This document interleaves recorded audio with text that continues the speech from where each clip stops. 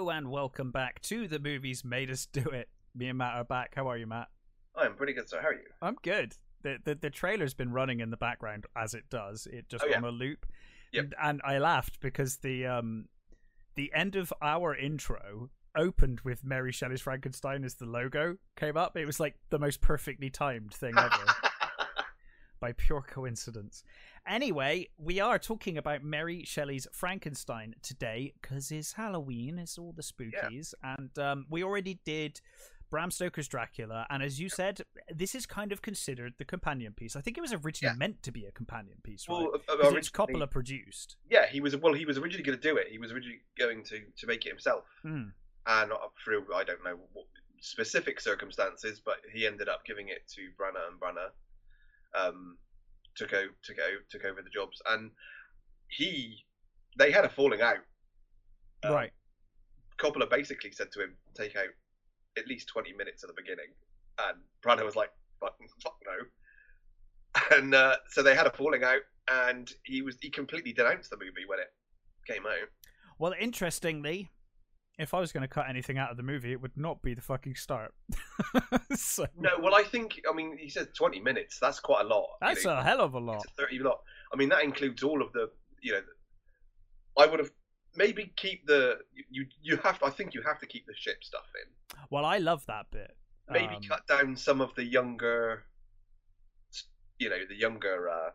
version. The Yeah, I like all of that though. To be honest, I really like it. I think that, and a lot of people don't. I think a lot of people really hate that. I mean, if I'm honest, and I don't hate it, but honestly, if I was going to cut anything out of this movie, it would be all of the bride stuff. Honestly. Oh, really? I would ditch everything from that point and then just end it with him dying in trying to find him. Yeah. That's where I would have ended. Oh, I see. I like the bride stuff because I think maybe it's just. Oh, I don't hate it. I just think if it feels a bit like tacked on, and it's not given quite enough time to breathe. Yeah, I'll give you that. It definitely feels like so like either make the movie longer or cut that bit out. Basically. Well, I think there's probably I know there's a sort of longer cut which has got more stuff in it. Right. There is a work print that has a lot of longer scenes and a lot of added stuff. There's a bit where they animate a dog, and I know there's a couple of discussions between Victor and Elizabeth that are omitted. Right. So there is definitely a longer version, and maybe it would have given a little bit more time to breathe those bits. Because you're right, it does feel quite compacted when we get to that point. Yeah, I mean, I don't know whether that's just because obviously I'm a big fan of Frankenstein and Bride of Frankenstein, and obviously we got a whole movie there. You mean the original Universal horror run, the Karloff? I adore the Bride of Frankenstein. That is such a weird movie. It's such a cracktastic movie. It's amazing. People forget when they praise that movie. I swear people forget how cracktastic fucking Bride of Frankenstein is. Yeah, the little people in the jars. And stuff. Exactly. People forget about the whole Pretorius. Yeah, Dr. Pretorius is like ignored from like history. It's like I wonder how many of you people that praise Bride of Frankenstein actually remember Bride of Frankenstein. I mean, how weird is it? The little he's got little Henry VIII in a jar. Rapey Henry VIII in a jar. It's fucking batshit, that movie. It is absolutely insane, but I love it. I think probably most people just think that the Bride stuff is in the first movie. Yeah. Because I mean, it's in the book. Maybe. I mean, it's only one book. Well, they kind of decapitated it for the original, and I think some people don't realise that they're separate movies. No, and their memories they're merged together. Yeah, and I kind of feel like obviously with the second movie with Bride of Frankenstein, they opened it with Mary Shelley like talking in a kind of dinner over it's Elsa Lancaster, isn't it? She plays both Shelley and and Elizabeth, doesn't she? Yeah, and we get the same kind of thing here, but we just get it as a voiceover with her just sort of reciting. But one of the other things I will say that having watched this movie again was, wow, I guess I'd never realised how much it feels like Kenneth Branagh loves himself. He gets topless and sweaty a lot. There is a lot of lingering shots on himself in this movie that you would think, maybe not, Ken. Maybe, Ken, come on, buddy. It's one thing if you weren't the director, but when you're the director, it's like, exactly. It feels really indulgent, self-indulgent, doesn't it? But my grandmother, bless her, once watched when we were watching. It wasn't this movie. I don't remember which movie it would have been. But we were watching something with Kenneth Branagh in, and my grandmother said, "Never trust a man with no lips." Fair. I always thought. I think that's fine. I never noticed it until you brought it up. But yeah, Kenneth Branagh has no lips. It's really weird. Yeah, that is true. I mean, I guess he does. He grows a beard to hide it. Yeah, I think that's it. I think when he's got the moustache and things, you just don't notice it so much. Exactly. But yeah, so when did you first see this movie? I went to the cinema to see this movie. And how did you find it? I loved it. Excellent. I honestly... It's very divisive, this movie. I didn't realise how divisive it was until recently. At the time, the most reviews of it at the time were really negative. They hated it. It's almost... It's trying to do an almost impossible task of following up on one of the most iconic looks and movies of all time. Two of the most iconic movies of all time. I mean, like, Frankenstein set the mold for how Frankenstein looks. Mm-hmm. And Bride of Frankenstein set the mold for how the bride looks. Yeah. And those movies have been watched by everyone by 1994, and that's the story. I mean, most people know those movies more than they know the novella, the book, any of it, right? Yeah, absolutely. It's all based on those films, pretty much. Yeah. So by the time you get around to this, it's like, whoa, because we've seen lots of Dracula, and I guess we had Hammer for Frankenstein. But that's a very different take, and they never really. I think Hammer sensibly sidestepped all of this by going like, we're just going to focus on Frankenstein and do the Doctor stuff and make him like the villain of the piece. Plus, what I love about the Hammer ones is they literally do that. They make Frankenstein a villain. Yeah. And they focus on the horror. Yes. And I think that's what this movie doesn't have. This is more of an operatic gothic love story sort of thing, isn't it? And it's more like that than. And I think a lot of people were massively disappointed that it wasn't horror enough. Sure, I mean, I get that to an extent, but I've always thought Frankenstein's more of a tragic story than a horror movie story anyway. Mm-hmm. What this really feels like to me, and this kind of works in with the opening scene of the movie, is we open on I think it's like 1794, and we see this captain trying to reach the North Pole. He's on an expedition to reach the North Pole, and it's at night, and the rain's lashing down. Yeah. And it really struck me rewatching this movie this time that aside from certain outdoor scenes, like they're in a forest or they're outside a house, those scenes aside, this feels so much and is lit so much like a stage play. Yeah. Like, so many shots of this are like, this could be on stage. You know, with like when they do the City World, like we haven't got any content, so we filmed a live performance of theatre and we're going to put it in the cinema. That's kind of how some of these scenes look. Like, the lighting is like almost stage lighting in places, and this opening is like, whoa, like it looks like it's just on a stage with some rain added. It's really effective, but it's got a weird vibe where it's almost like purposeful in its feel of like, this is on a stage, and we kind of almost purposely made it look like it's on a stage in places.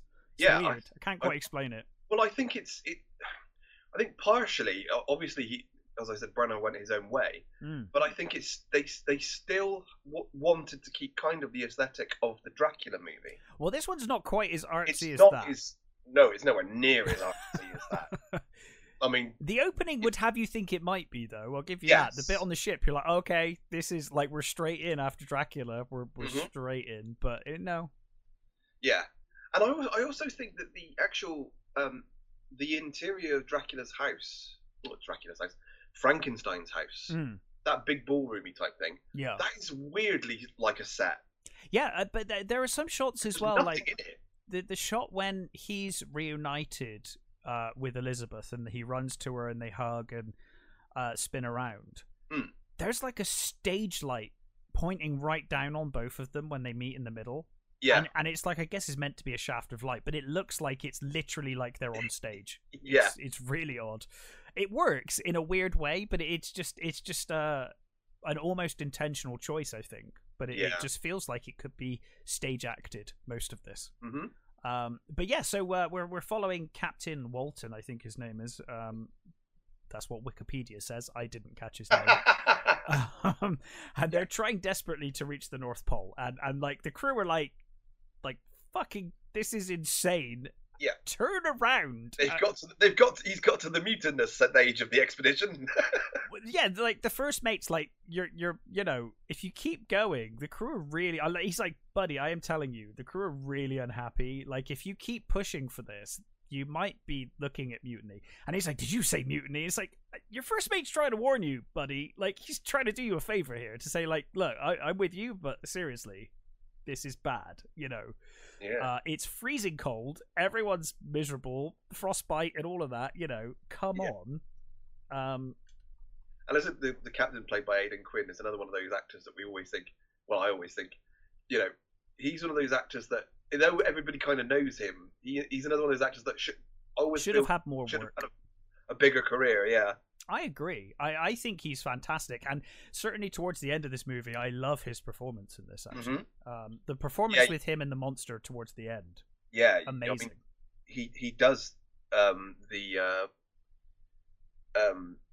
fanatical, you know, explorer really well. I think absolutely. A lot of this movie is about obsession. And his obsession is, I'm going to be the first person to do this, you know, to reach the North Pole by boat, and we're gonna do it, and it's gonna be amazing. And everyone else is like, God, no, I'm not with you anymore. This is too much. But anyway, they get trapped in the ice, and they hear some frightening noises and groans, moans, I guess, coming from the darkness, and they meet Victor Frankenstein, who's fallen in the water. No, he's on a sled. Oh, sorry, he's on a sled. Yeah. Because I really like the reveal's really cool because it's got that sort of really weird cross, which I guess must be sort of, he's using it like a sail. Yeah. Because it's got like all these furs hanging off of it, and he's dressed in this massive fur coat with this massive fur hood. And of course, all the superstitious sailors are all ready to shoot him. Yeah, but lucky for him, the fucking dogs are like, no, I'm not worried about him. I'm way more concerned about that monster out there. The dogs slip, and you know they run, and they say, "Oh, the dogs, get the dogs!" But of course, Victor's like, they're already dead. They're this movie does not like dogs. No, this movie does not like dogs at all. Because they all get super squished. Yeah, they get dispatched quite quickly.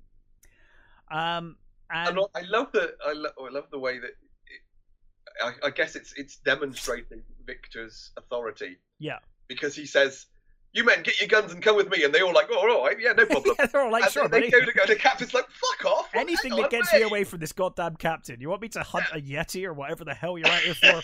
Fine, I will." But yeah, like so now even Victor is like, where are you going? You need to not do this expedition. You're gonna all die if you go out there. Yeah. And of course Walton's like, no, I'm determined to continue. And Victor is like, you know, do you want to share my madness, sir? Let me tell you my life story. I understand your obsession, but it will end in disaster. Yeah, exactly. Yeah, so we kind of then go back in time and we see the life story of Victor. Yeah, I think it moves to. Yes, and we're introduced to the Frankenstein family. It's kind of a lovely picture of kind of like, you know, upper class domestic bliss to begin with. Massively upper class. Yeah, it is. And it's kind of a lovely setup because you meet the mother and she's super happy and she's like, oh, the baby's a bit, he's a bit lively today, but it's all good. Yeah. Don't worry about me. Let's go to the party. Yeah. I think there's a really nice, even though Ian Holm and Sherry Lungi aren't really in it very much. They're fantastic when they're really good in the small parts they have. And I love, again, what's her name? Celia Emery is Mrs. Moretz and Justine. And as soon as Justine comes on, my brain just goes, oh, poor Justine. Because, I mean, Justine, there's usually a sort of maid in these movies that gets the wrong end at some point. Yeah, it doesn't go well for them. But this one is so tragic because she's clearly part of the family. Yes. And she obviously, and they, even though I think they don't play up too much on the sort of love triangle thing, I think other cuts have got more of just in it. But you can tell, that she loves him even from this age, and immediately you just go, oh, poor Justine. Yeah. It's not going to go well for you, love. It's not going to be good for you, my dear. Yeah, but of course, we do get them very young. We see him and Elizabeth obviously meeting. Elizabeth's kind of adopted by the family. And then we cut to, suddenly Kenneth Branagh, but it's fine because he's not got a beard, so he's young. Yeah, he's it doesn't matter that he looks 40. He looks 40, yeah, and his mother's like, I don't know what age. They could almost be dating. I mean, I think Sherry Lungi's 8 years older than him. I was gonna say they don't look that much older, to be honest. Yeah. But fine, whatever. I mean, I could just about sort of accept Ian Holm's dad. Yeah. But I guess you just have to think of it as this way: the older Frankenstein married her quite young, so yeah, that's true. But already at this young age, we see that Victor Frankenstein is obsessed with work. This is before anything happens. He's already obsessed with study and his work. He has a thirst for knowledge. He has an insatiable thirst for knowledge. But his mother kind of pleads with him. She's like, "Hey, let's go and have fun with your guests." Just look up from time to time. Don't let. Life is about living as well. Don't let it pass you by just studying. Yeah. And he does. He decides to go down and he dances with Elizabeth, and all seems well. And then, unfortunately, his mother suddenly doubles over in pain and passes out. And then we're treated to a very brutal scene. It's really good though. Oh, it's fun. No, I mean brutal in a very good way. It's portrayal of that kind of brutality and the gritty realism of this failed birth is incredible. It's it's shocking when you first see it. Actually, there's so much blood, and she pleads. She pleads to save the kid. Yeah, the child's not lying right in the womb, and of course Henry's father is a doctor, so he's going to be delivering the baby, but he's like, I can't because I'm going to kill you, and I just can't, And I think she says, "Cut me," doesn't she? She's the one that insists. She insists, and meanwhile we have Elizabeth, trying to console Henry, and she's like, trying to console Victor. And she's like, it'll be fine, Victor. It'll be fine. She'll be all right. Yeah. But then of course we see that we see the father come down, and he is just. Well, he screams, doesn't he? Just destroyed. Yeah. And then of course, Victor heads upstairs, it's used so well throughout this film. It's a very odd. But that stairway is amazing. It's really cool, isn't it? It's the weirdest sort of. It's completely bare. There's very little decoration in that room. There's sort of a few sort of bluish panels and things. There's no rail or anything. It's just this weird sort of like it's a very it's fucking there's no rail. It is literally Peter Cushing's Frankenstein's fucking dream come true. Pushing motherfuckers off that all day. But no, you're right. It's a really weird looking, and as you said, it's almost a concession to that arty style of Bram Stoker's. And like you said, stagey. It very stagey. Yeah. But it looks amazing as the older Frankenstein comes down these stairs and sort of stops halfway and just collapses onto the floor, holding his And of hand. course, there's Ian Holm, who just amazing. Just such a good actor, and this you really feel it every time in this because he goes through some shit in this film, and you feel it every time because he's just that good of an actor. Yeah. But yeah, and then we get this kind of chilling scene with Victor seeing his mother, for the first time in obviously post death. Yeah. And he just breaks down, and he's just like, bring her back. Yeah. That's all he says over and over is just bring her back. And I do love that everybody is concentrating on the mother except for Mrs. Moretz. Mrs. Moretz is the only one that's holding young William and trying to sort of, keep it together for everybody else. Yeah. Yeah, it's a great scene. It's fantastic. Scene. It really is fantastic. And it almost feels like it could just not be a Frankenstein movie. It could be a very serious film, like a very different thing. Because it is played so straight. It's a very good period piece. Yeah, absolutely. But yeah, so obviously this is what sets Victor on his path. Yeah. As we said, he's already got this thirst for knowledge, and now his obsession is that nobody should die. Mm-hmm. Nobody should have to die. People could continue on because of science, and he goes to school, and he falls out with. He falls out with the majority of his teachers. I love the interaction between him and Robert Hardy. Robert Hardy has an amazing. I don't know whether is he still alive? I have no idea. No, he died 2017. Sorry. So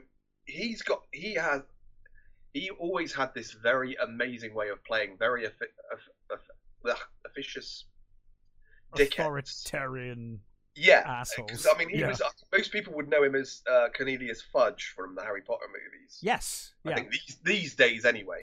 For sure. But before he was. I mean, he was in Creature. I remember him from More Creatures Great and Small when I was a kid and stuff like that. But the banter between those two is amazing. Where he's saying about how,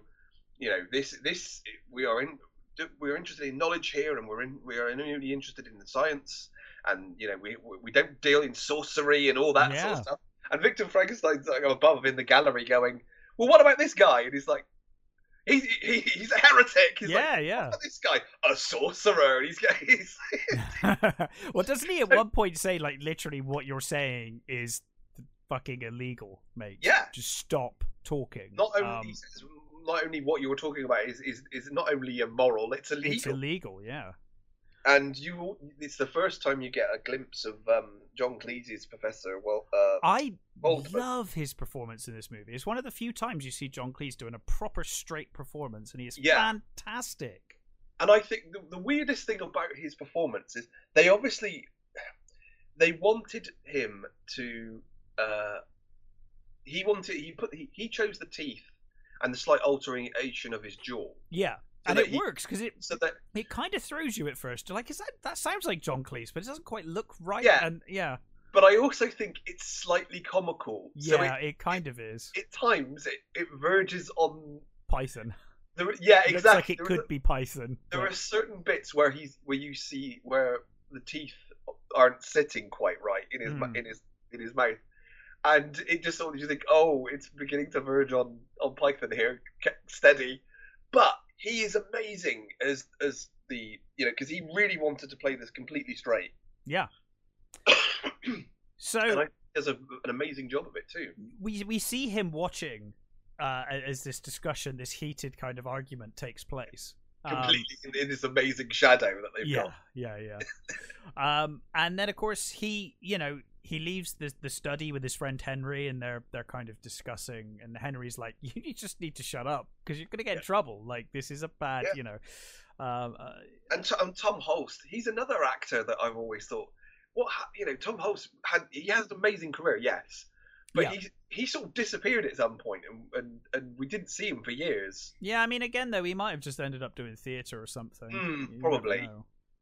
I often find with a lot of actors that you think have disappeared, they've just gone into theatre and they've done really well in theatre or voice acting or something. And you're like, oh, okay. Yeah, I think you could see that Tom Hulce would be amazing in a theatre. Yeah, totally. I absolutely adore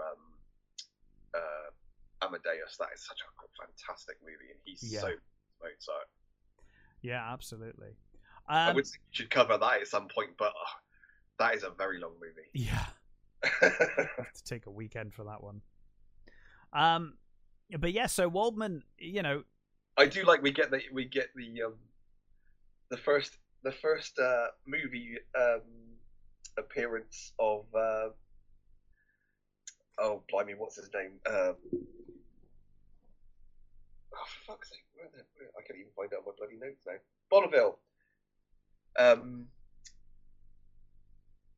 Hugh Bonneville. Yes. He looking like Gaston. yeah. He just kind of barges his way through. Why don't you watch where I'm going? Why don't you watch where I'm going? That's such an asshole line. Yeah, and he this was his first movie appearance, which I did not realise.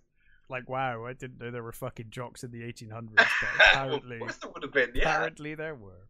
Yeah, but like stereotypes, like why don't you watch where I'm going? Is the kind of thing you'd expect from a jock in the 1980s. I think bullies are just universal. Of course, and he is a big dude. He's a big old dude. He is. But anyway, after that, Waldman does approach them, and he's like, well, I think come with me. We get the autopsy scene first, don't we? Oh yes, of course we do. Yeah. So they're doing an autopsy. This is actually, I think this is where he's finally accused of this is where he of illegal talk. Yeah, I think it's this scene now is during the autopsy because they're arguing bringing the dead back because talking about the nails growing and hair growing. So after the first encounter with I don't know what the actual character's name is, Professor Crump. After the first encounter with him, then they leave, and Victor asks Henry who John Cleese is, and he goes by in the carriage. Yes. Then we go to an autopsy, and that's when the argument happens. I love we get the student who faints. Sorry? I love we get the student who faints as Victor cuts the cadaver open. I love that it's Henry, isn't it? Because he says... Oh, is it Henry who collapses? Yeah, because he says he gets Victor to take off the sort of the cutting, and then he says to Henry, "Now take out the brain," and he's like, "Yes, of course." Yeah, Henry goes down, and I love there's a bit where earlier, just before that, he's talking to Henry, and Henry says about he's getting a great education. He's good at this. The only problem is he hates sick people. He finds them revolting. He's like, oh, this doctoring would be great if everyone wasn't so fucking ill. Yeah, if we didn't have to deal with any ill people, it'd be great. Yeah.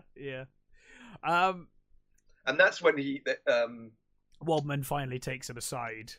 Yeah, and he says first of all, he points out, he says, your own people in this very room have worked on things like this. Yeah. And of course, Waldman storms off. I'm talking of you, sir. And he just kind of like, nope, leave me out of it. But of course, Waldman, I think Waldman only pretty much takes him under his wing to be like, look, this will end in abomination. Don't fucking do it, buddy. Well, I think it's two things, isn't it? One, he wants to steer him into stuff, but not that.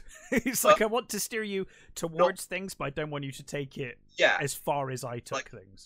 It's a sort of keep your mind open and use some of the things that I've learned, but learn don't from go my any mistakes. further than that. If Yeah. you go too far, it will result in abomination. Yeah. I mean, that's pretty much what he says, isn't it? He's like, "How far did you get?" And Waldman's like, "Too far." Yeah. It ended in abomination. And you get that wonderful scene where he takes them to his house and they lock the door, and he's got that gorilla's hand that he's using. And he's kind of amazed because Victor fixes this situation. Yeah, well, and even he's like, "Whoa, you learn fast," Yeah, that's the thing. I think this is where you see it in again, wonderful performance of Cleese, that you see it in his face that he's kind of slightly afraid of how well Victor. Yeah, I think he sees a lot of himself in Victor. The hand crush. He says that touch the hand, and they all touch the hand, and of course it shakes Henry's hand, and then he grabs poor Henry. He manipulates it again, and it. And this kind of sets up the fact that these undead creatures are super strong as well. It kind of immediately is like, I mean, obviously this is a gorilla's hand, so I guess you could argue, but yeah, it starts crushing his hand, and Waldman's like, I can't fix this. Like, it's just too bad. I guess you'll just have to have your hand crushed. Yeah, that's it. Sorry, chum. But Victor's like, hey, if we just apply electricity here, it'll, and he immediately releases him. And like you said, you can see in Cleese's face, he's like, whoa, okay. Yeah. Quick learner. And also, like you said, slightly worried because he's like, oh, you're learning too fast and you're too much like me. I think this is going to go badly. And arguably, if Waldman was around, maybe this all would have been fine. I doubt it, but maybe. Yeah. But we then see as we forgot one of the scenes. We forgot one of the scenes which always makes me think of oh, for fuck's sake, Sound of Music. We forgot the scene where they're on the mountain. Oh god, yeah. I see. It made me think of fucking Highlander. Actually, it always makes me think of the Sound of Music. No, I get that. I totally get that. They got the Justine and they find the cloud, Liam, and they do the thing with the electricity. And that does sort of make me laugh, that scene, but it also it's kind of a cool scene when you get all the electricity. It's coming. Cool, yeah, it is cool. It's kind of like, again, it kind of foreshadows his obsession. Yeah, as Elizabeth's like, you knew this was gonna be here, and he was like, I didn't know, but I pretty much assumed it probably would be. Yeah, you can see that he's more than happy to put them in danger if it means he learns something, because he's putting his science before anyone else. Yeah, there were two women and a vulnerable child there. And he didn't think about that, did he? No. That could have gone a very different way, but luckily, we got exploding children. That would have been great. But there's cholera. The cholera is doing the rounds, and they're Dr. Waldman is performing vaccinations. They all are. They're all there giving vaccinations. And that bastard Robert De Niro is having none of it. And he's like, "You said cholera." By the way, we'll get to this a little later. And I appreciate there's a cholera outbreak. Yes. But fuck me, the people that live in this village. You have not seen an angry mob form faster than in this fucking town. Like, immediate angry mob. Well, I'm guessing I'm there. My thought on that is that the tensions are already high. Oh yeah, no, totally. It's just like it is like instant mob. Yeah. Don't go to Ingolstadt. They're really highly strung. yeah, very highly strung.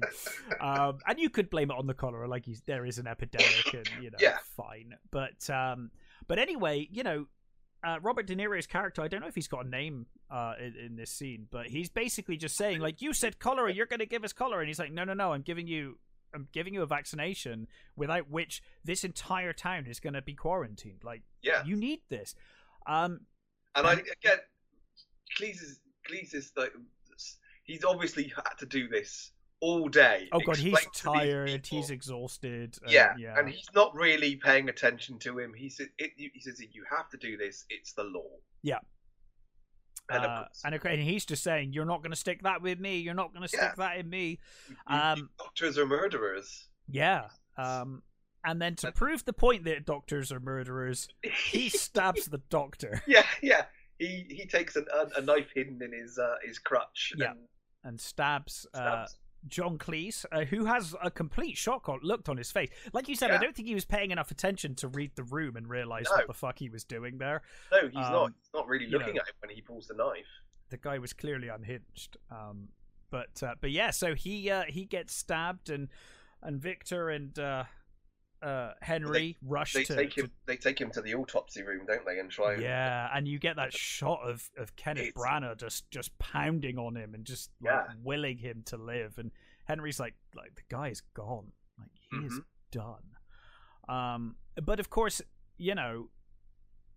Victor is like, why him? Like he was, he saw him as the key to everything, really, because he had the forbidden knowledge. And he thinks, obviously he thinks it's unjust that someone with such a brain should die. Someone with such a wonderful brain. And again, like you said, it immediately speaks to how obsessed he is, because his next thought is literally, "I'm going to break into his house, and see how far he got." Yeah. He's not stopping me now. I can. Yeah, there's now no one's there to say no, apart from Henry, who just I ain't gonna listen to anyway. Poor Henry is like the most ineffectual dude. He's so lovely, but he's completely outclassed. He's like, you stand no chance of convincing this dude of anything, my friend. Yeah. But yes, so he finally has access to the notes, and we see them hang De Niro's. I don't know why. I guess I've always thought of him as a thief. Well, I think he's meant to be. I think he's just, a crippled guy. He's probably just some dude, He's probably nothing horrible about him. He's just a very scared dude. Yeah, possibly. But they he's screaming at the crowd that you're all killers. It's like, dude, the only one who has actually done a murder is you. Yeah. Like, you keep calling everyone murderers, but the only one that's actually done a murder is you. I guess he's like some wild conspiracy theorist. I guess that's what he's, his thing is like, you have done the murders. At the time, doctors did kill they got things wrong. Percentage of their patients, because medicine at that time wasn't great. It wasn't the best. No, exactly. They hadn't quite worked out about, disease, proper way diseases work and bacteria and stuff yet. Yes. Apologies for all the noise if people can hear that, by the way. My cat's been ill for a long time and he's feeling better now, so he is being like as big of a pain as he possibly can. Jumping up, jumping down, getting away. He's like, hey, I feel better now. I want attention. Yeah. Because he's one of those, like, when he feels ill, he tends to hide himself away a bit. So now he's back with a vengeance. Not that I mind, of course. He's in that grace period where he could be a complete pain in the ass, because I'm just glad he's okay. Yes. Next week I'll be like, for fuck's sake, don't just. But yes, so now he is, he's not going to be stopped now. And I think we missed one scene which kind of establishes that early on, Victor's writing these lovely letters back to the family. Oh, of course, yes. Back to Elizabeth, and she gets this quite raunchy kind of ending to a letter where he's talking about, them getting married. And I do like, because we forgot the setting up of his lab as well in that amazing. Oh my god, what an incredible set! Yeah, his lab is amazing. Yeah, I like when he rents the place. He's like, I'm gonna have stuff coming in here for like 2 weeks. I've got a big lab coming. Yeah, and the landlady has that dog. Yeah, dog. And part of the letter is that he says he's in love. Yeah. And of course everybody's like, what? Hey, Ian what? Holmes disgusted. Yeah. And it's like, she's got a lovely brown coat and she wags her tail every time I see her. It is really sweet. It is really sweet. But yeah, so we kind of get that because we come back to that later when it turns out that Elizabeth has started faking letters because she hasn't had any back. Yeah, because his possession means he's just been locking himself away. But now that he's got the notes, and he's realized that Waldman got pretty far, far enough. He learns that electricity is the key, and he realizes that he can generate electricity with the eels, and he basically pays off the morgue, where all the cholera. Well, I don't even know if it's a morgue at that point. It's probably just a dumping ground for cholera patients, or dead people. I'm guessing it's. I presume it's a morgue. I'm guessing so. Later we see them just lining the streets, so I don't know. Yeah. I noticed this time. I've never noticed before. The body he gets the leg off. Yes. Is Bonneville's. Oh, I didn't notice that. Yeah, it's he obviously died of cholera. I didn't notice that. Yeah, when they pull the that's a nice link, kind of morbid, kind of nice. I didn't realize that. That's him. I never noticed before that it was him. So cool. he starts taking body parts from cholera victims, but of course he decides he needs a really good brain, and this kind of harkens back to the original movie as well, where it's like, we need a brilliant brain. Obviously in the original, fucking Fritz comically drops the good brain and then picks up the murderer brain. I think that's the other problem with the original one as well, is it in my mind. Is it verges into Young Frankenstein, so you get the yeah. Well, Young Frankenstein did kind of ruin a little bit of that movie. Yeah, it did a bit, just slightly. But I can't think about that scene without thinking about Abby Normal. No, that's fair. That's fair. But as we previously did done on the show, the Hammer Frankenstein. Yeah. He purposely kills. Oh yeah. I presume it's the same guy. I think it's Waldman in that as well. It's certainly. Do you know who's never turned up since? Is Dr. Pretorius. Yes. But yes, Waldman. I think it might be. I wonder why.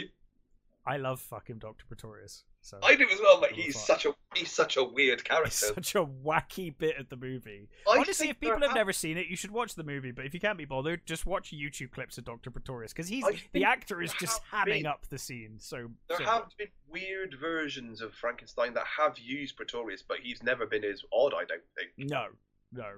But you might be right. I think it might be Waldman that he pushes off the stairs. Yeah. I always thought that was weird. Well, I guess we've covered it, but. Yeah. Always thought it was weird that he's like, I need a brilliant brain from this professor. I'll push him off the stairs and let him land on his head. I know, that's what we said at the time. It's like he goes straight on his fucking skull. It's a great shot. Well, that fucking brain isn't going to be any good, is it? No. But here, Victor has a moment. He has a moment as he's getting Waldman's brain. He kind of doubts himself for a second, but then he's like, these are parts, nothing more. They're discarded parts, and I need the best brain I can. It's not Waldman anymore. It's just a brain. It's a part of the puzzle I need. And so he assembles a creature out, based on the notes and the bits of cadaver and whatnot. And of course, as we said, he's not speaking to anyone really. Not speaking to Elizabeth. We get a point when even Henry, who's not even allowed in the lab anymore, is knocking on the door, and he's like, dude, we're going to be quarantined for cholera, man. Like, we need to go. Like, we need to leave. And of course, I think it's Elizabeth's friend that Justine. Is it Justine that's like, hey, you need to go to him? Like, I would have gone if it was my guy. If he was mine, I'd already be there. Yeah. He's not. He's yours. So Victor tells Henry to fuck off, but when he hears it's Elizabeth, he's like, I probably should open the door. So he opens the door, and she immediately just wants to walk in the lab, and he immediately, like, one of the first things he said to her in months, he's just like, don't go in there. Don't go in there. and they have an argument, and she says, "Look, you know, I'm done with this. Like, you know, this is too much." And she runs out crying. And of course, then Victor opens a door, and we see that the body's just under a, you know, he's basically assembled his creature now, and it's basically under the, I don't know. Yeah, he's got the I like that the shot of him sat in that chair with all these like drips coming, you know, putting the amniotic fluid into him, and it's got that's all on that ring above his head. Mm-hmm. That's a really cool shot. I really love that. Very cool. And it does remind me of the Bernie Wrightson version of Frankenstein, which is amazing. Yeah. So Victor, you know, decides he's gonna do it. Yeah. And you know, wonderful scene with the eels, and that whole setup is just really awesome. Yeah. And again, I think we haven't really mentioned it yet either. The music in this movie is amazing. I love it. It's quite understated in places, but when it comes in, it's really haunting. It's got a and beautiful just sort of love, like the love theme and all that stuff. It's really beautiful. But when it really ramps up, it's amazing. And right here, when it's awesome. Like, that's it. He commits himself. Yeah. And you see him.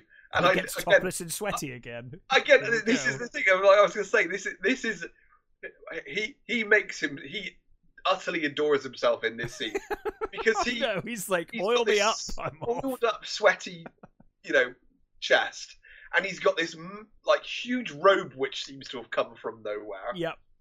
And he just starts like, you know, tearing down this lab and just pulling things out and moving things around, and the whole pulley system for moving awesome. the creature around, which I don't think we're supposed to call it a creature, are we? I think the creation, I think, is what Wikipedia says the creature. Yeah, but I think you're right. I think he didn't want it to be called a creature or a monster. I think he wanted to be called a creation sort of thing.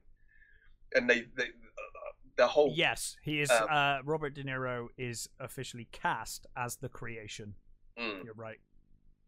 Yeah, and that massive like copper drum they've got.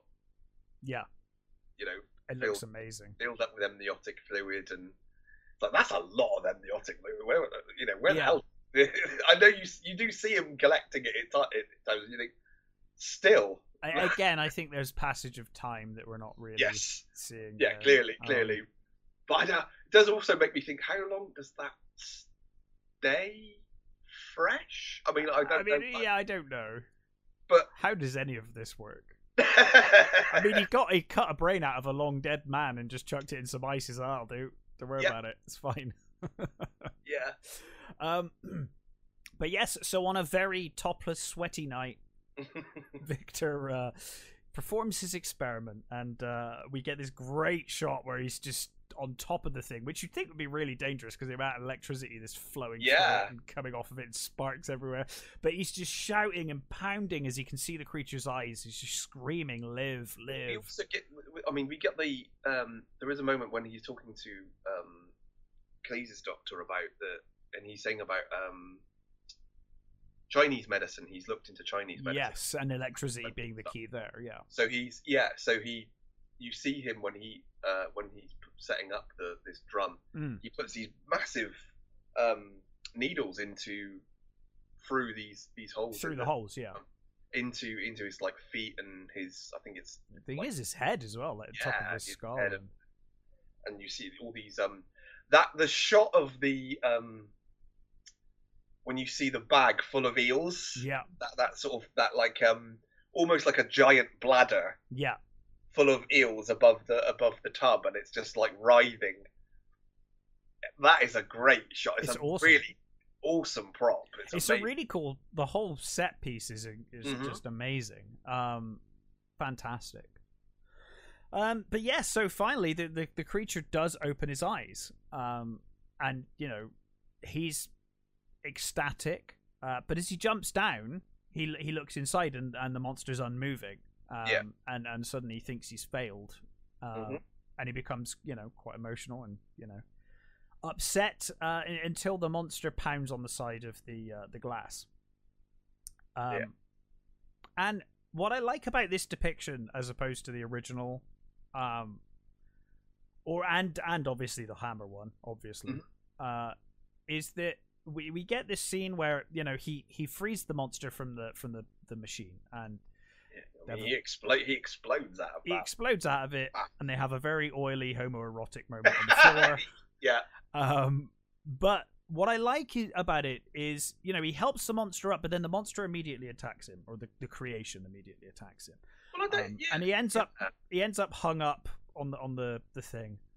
But I don't think he is attacking him. I just think he's just so unsteady and doesn't know what he's doing. I think he's just grabbing him. I don't know. I thought he did kind of lunge at him at one point, but maybe. I mean, he's just scared and confused, obviously. But yeah. But what I like about this depiction is, unlike previous depictions, generally, Frankenstein's very pleased with his creation at first. He's like, "Oh my god, I've done it! It's amazing." Whereas here, almost immediately, Brandes Frankenstein's like, "The fuck have I done?" Yeah. It's like he was so obsessed, he never took a step back, and now he's finally done it. He takes this step back, and he's like, "Fuck, I've really messed this. Like, what have I done? Yeah. This is a terrible idea." Also, I think he wanted too much from it. I think he wanted it to come out talking and he expected it to be a fully formed person. Yeah, and considering the way it looks, that's probably a good thing that it's not, dude. Like, yeah. As well as we kind of see later with Elizabeth, to be fair. He's childlike. He's literally been born again, sort of thing. And I think the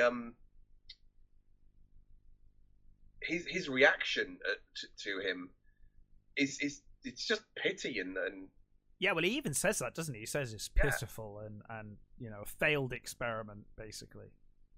But he sort of you get that because I think at this point as well he's beginning to fall into illness as well. Yes, well, or exhaustion. I'm not sure what. Yeah, I think it's both. I think it's exhaustion and I think when he wakes up later on, Henry says I think he had pneumonia. I think. Yeah. And so he kind of passes out after this. He has that sort of dream, fever dream of Hardy's doctor saying, you fool Victor Frankenstein, what did you think you were going to do?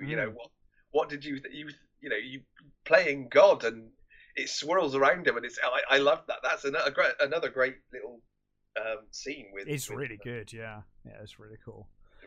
While he's having that dream, the creature escapes. It steals one of Victor's awesome coats. Victor has a lot of awesome coats in this.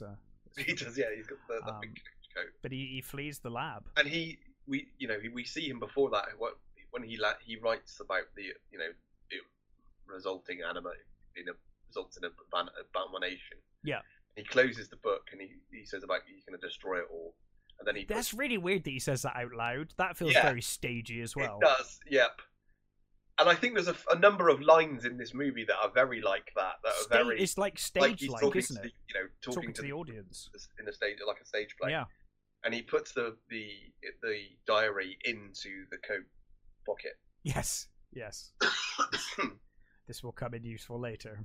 Yeah. This will come in. So yes, of course, the creature has stolen the coat that has the book in it, and we see kind of the following morning. The creature's kind of in an alleyway, kind of hiding away, trying to find some food to eat. Mm-hmm. And finally he heads out into town in a big hood, kind of trying to hide.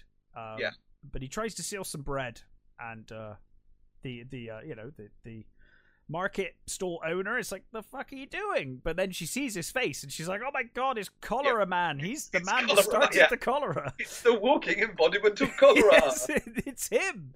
And then immediate lynch mob forms. Although I'd be like, well, I'll lynch him, but I'm not touching the fucking guy. Let him go. We'll lynch him with sticks Just from a lynch distance. him with some spear him from a great distance. But yeah, so they obviously chase after him, and this is kind of his first interaction with humans. Is like Henry, who's like, Victor, who's like, he's a failed experiment, a monstrosity. Yeah. And then, of course, now, I guess he probably didn't understand language very well at that point, but of course now he realizes that everyone's horrified by his appearance and trying to lynch him. And you also think, I thought with Victor and the the rejection stuff, it's like he's not really that scientific. No, because he doesn't sort of think, well, I'll put him aside for now, and we'll retest him later, just to give him a bit of time. It's immediately it's like, no, he's shit. Throw him away. He's rubbish. He's rubbish. Yeah, he's rubbish. Let's put him in his box, and that's it. No, he's not terribly scientific at all. Well, I kind of thought the point was that he's also realised that maybe what he's doing is quite horrific. Like he suddenly dawned on him all of a sudden that actually, that is very true. It is, the whole abomination and heresy type stuff. Yeah, of course. But it does kind of come across like that, though. You're right. It does also, it comes across as like, well, fuck it, he's shit. He's just crap. But yeah, so again, which is the complete opposite to when you think of Peter Cushing's Frankenstein, who's like, right, that's it. We need to move on to the next one now. That was my time to move on to Beta. This one's shit. I want to get it right next time. Yeah. I mean, Cushing's Frankenstein never gets over his obsession. No. That's kind of his trait, though, isn't it? Is that he is just a complete psychopath. And no monster is ever going to be perfect for that Frankenstein. It's always just a stepping stone to the next one, which will be better.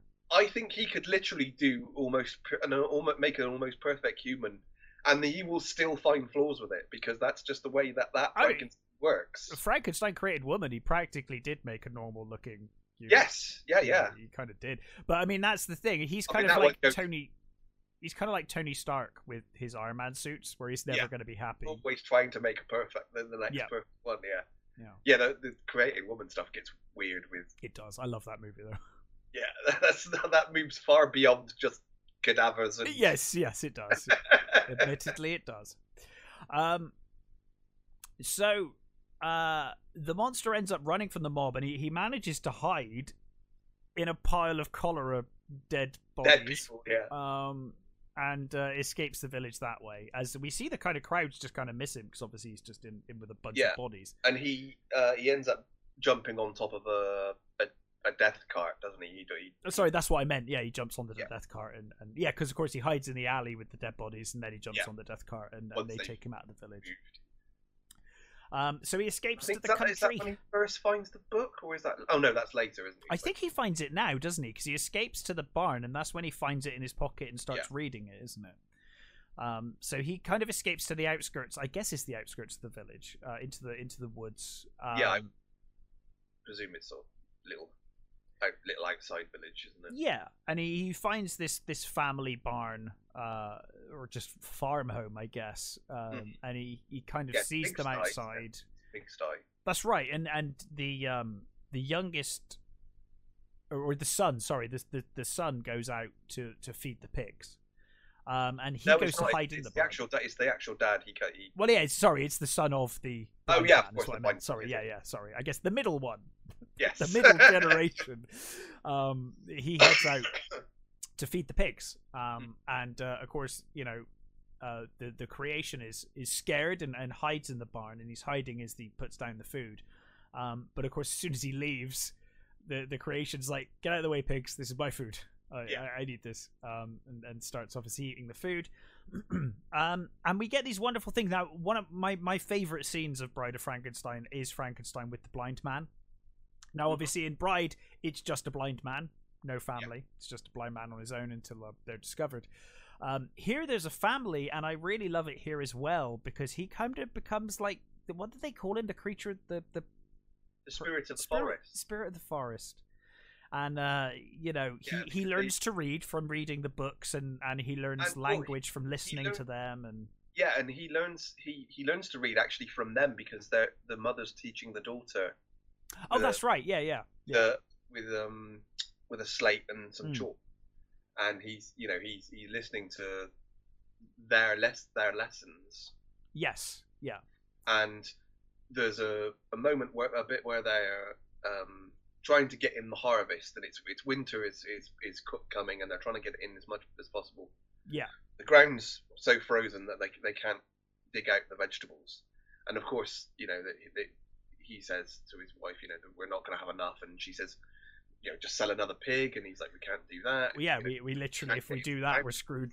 Also, you know, we're screwed in they that can't direction. get into town right now because it's closed. And so I nearly called him the monster as well. So it's easily done after years of, you know. Yeah, exactly. The creation basically has no problem pulling out the vegetables from the frozen ground, and he literally pulls pretty much everything up. Yeah, well, they come out the next morning and they're like, "Oh my god!" Full of it. Yeah, and this is where we get the, you know, spirit of the forest thing. Good old wonderful Richard Briers, as the grandfather says, you know, yes, must be the spirits of the forest helping us out. And of course, his son's like, no such thing. Yeah, don't talk shit. Well, he's kind of right though. He's like, hey, nothing happens in this world without a price. Yeah, and he is right. And I think we also see that when he even though he's blind, he's a blind man, but in a sort of daredevil way, he can sense the presence of De Niro in the pigsty, because the pigsty is literally connected. Well, I guess he can hear him, and he's also you know, he's aware of Victor, and he's not afraid of Victor, and like you kind of get the feeling that Victor is kind of aware that he's aware in some weird way, because later on he's like, hey, everyone's scared except for you. Victor. Sorry, the creation. He's like, hey, you know, this, you know, everyone's scared of me except for you. Like, he kind of knows that the old man's going to be okay to him, you know. But yeah, so time kind of goes on, and you know, it's all good, except they have not paid the rent. Yeah. Meanwhile, well, we'll get back to that, because meanwhile, Victor's having a great time. They're going to get married. They you know, he wakes up, he's reunited with Elizabeth, and everything's wonderful. They've gone back home to Geneva. Well, Henry's passed. See, this is the one thing another of those things you think. So Henry's passed, and Victor's like, "Oh, I'm going back home. I'm going to do a practice. I'm going to continue my father's practice, and there's a position for you, you know, to come with us if you want, sort of thing." Yeah. Yes. To be clear, he's passed an exam. He's not passed away. No. Yes. Right. I just realised we're saying he passed. It's like, oh, hang on a minute. He's got his doctorate. Yes. It never actually says whether Victor did. No, I guess it's assumed he did. But that's it. He's so obsessed with the monster, like maybe not. I don't know. When did he? Because he spent all of his time in his lab. When did he go back to school? It's a fair point. It's a fair point. And you'd think he'd probably see that as beneath him at that point as well. So who knows? Yeah. I guess they're probably just happy they've got him back and like whatever, you know. Yeah. And I'm sure there were plenty of doctors that didn't have doctorates that were practicing back then. You would imagine, right? I mean, let's face it. Back then, surgeons were barbers. That's very true, and on boats, cooks were also surgeons. Yeah, exactly. You know, God knows what. Anyone with a knife will do. Anyone with a knife or a pair of scissors. You can cut up a good. You can cut things. That's fine. And a cow. Yeah, you can cut hair. Fix this wounded sailor. Yeah, exactly. But yeah, so you know, unfortunately, this little family out in the woods, they've not been paying their rent. Mm-hmm. And this asshole debtor turns up. Yeah, and the little girl says to him, "Are you the spirit of the forest?" He's like, he says, "Not exactly." And he like pushes her and stuff. He's really mean. Yeah. He's like clearly a dick. Yeah. So she, you know, he barges his way in and starts having a go at the old man, pushes the old man down. And he's saying, you know, don't blame me, blame your son. He should have paid the rent and all of this. Yeah, the rest of the family are in the fields, so that's right. They've gone for like a picnic or something. Away, aren't they? Maybe they've gone to get rent money. Who knows? Yeah. But anyway, he goes. I don't know why, but he walks towards the barn. Mistake. As the creature comes out and grabs him. It's not the barn. It's actually the house. Is it the house he's in? I thought it was the barn he was in. It's the house. He comes out of the house because he basically lifts him up and smashes him into the entranceway, kind of. Yeah. Yeah, and then of course the blind man comes into the house with him, and they have their first conversation, which is where he says, why didn't you sort of make yourself known to us? And he said, because I'm hideous and everyone else is so beautiful. People are afraid of me. He also makes a point of saying how beautiful everyone else is, and we actually haven't mentioned the actual look of the creation. No, and I will say I love that in these parts we start to see him heal, like he starts taking his stitches start coming out and stuff. That's pulling the stitches is really cool. I do like that, and I like the look for its own thing. I think it's really cool. Yeah, I agreed. They obviously wanted to go a lot more of a human look. I think it was so sensible to completely deviate from Karloff, because that looks so no one's iconic. Allowed to use that, but Universal anyway. They've got a strict. Cease and desist on anybody who tries to make it look like. Yes, they do. But I think whenever Hammer did their new modern Star Trek where they're like 20% different, it's fine. Yeah. Whenever Hammer did that, it was always like, no, it just looks like you're trying to do that, and it's not a good idea. I don't think that's true of Christopher Lee's monster. Oh, there was one that I thought was like. Oh, there's there's the one. Is it the Horror of Frankenstein? I think with Prowse plays the monster. He's very flat top and yeah, he's not green. I mean, there were multiple monsters, but that's the one that comes to mind as being like the closest. Because the Lee version is horrific. He's very clearly dead. Yeah. He's very clearly an animated corpse. Oh yeah. He's very much. He's rotting away in the face. Mm-hmm. He's got face rot.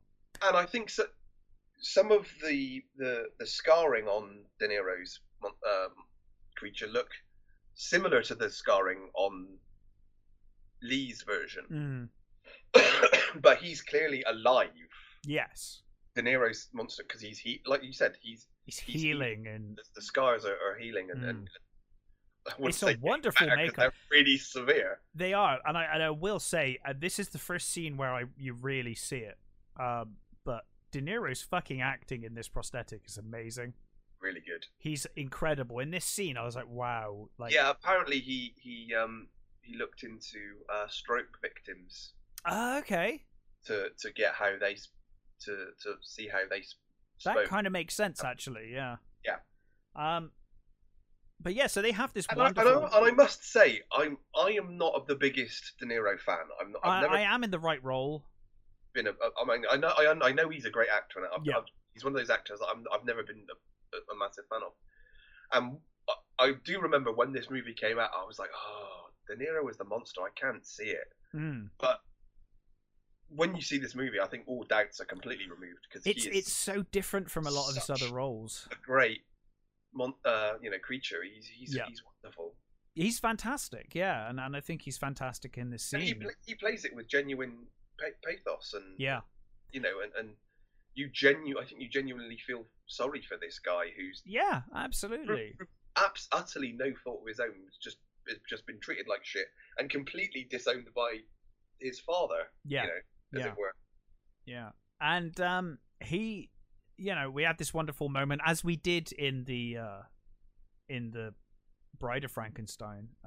We get the bit with the blind man saying, "Hey, I can feel with my hands," and he can see with my hands, and he feels his face, and he says, "Oh, you poor man." And but unfortunately, while this conversation's been going on, the daughter, perfectly innocent, runs and screams.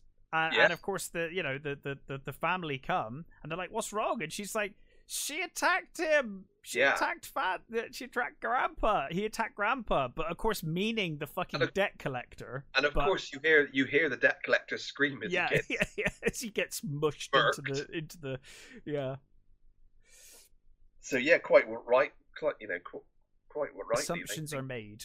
They run in and think it's him attacking the father. Yeah, and of course before this, you get this heartbreaking moment now where he's kind of beaten with a stick until he leaves, and of course the whole time the old man's like, let him go, yeah, let him go. No, it's not him. Yeah, but the son is like, we need to leave. We're leaving. Like, it's too dangerous here. We're leaving.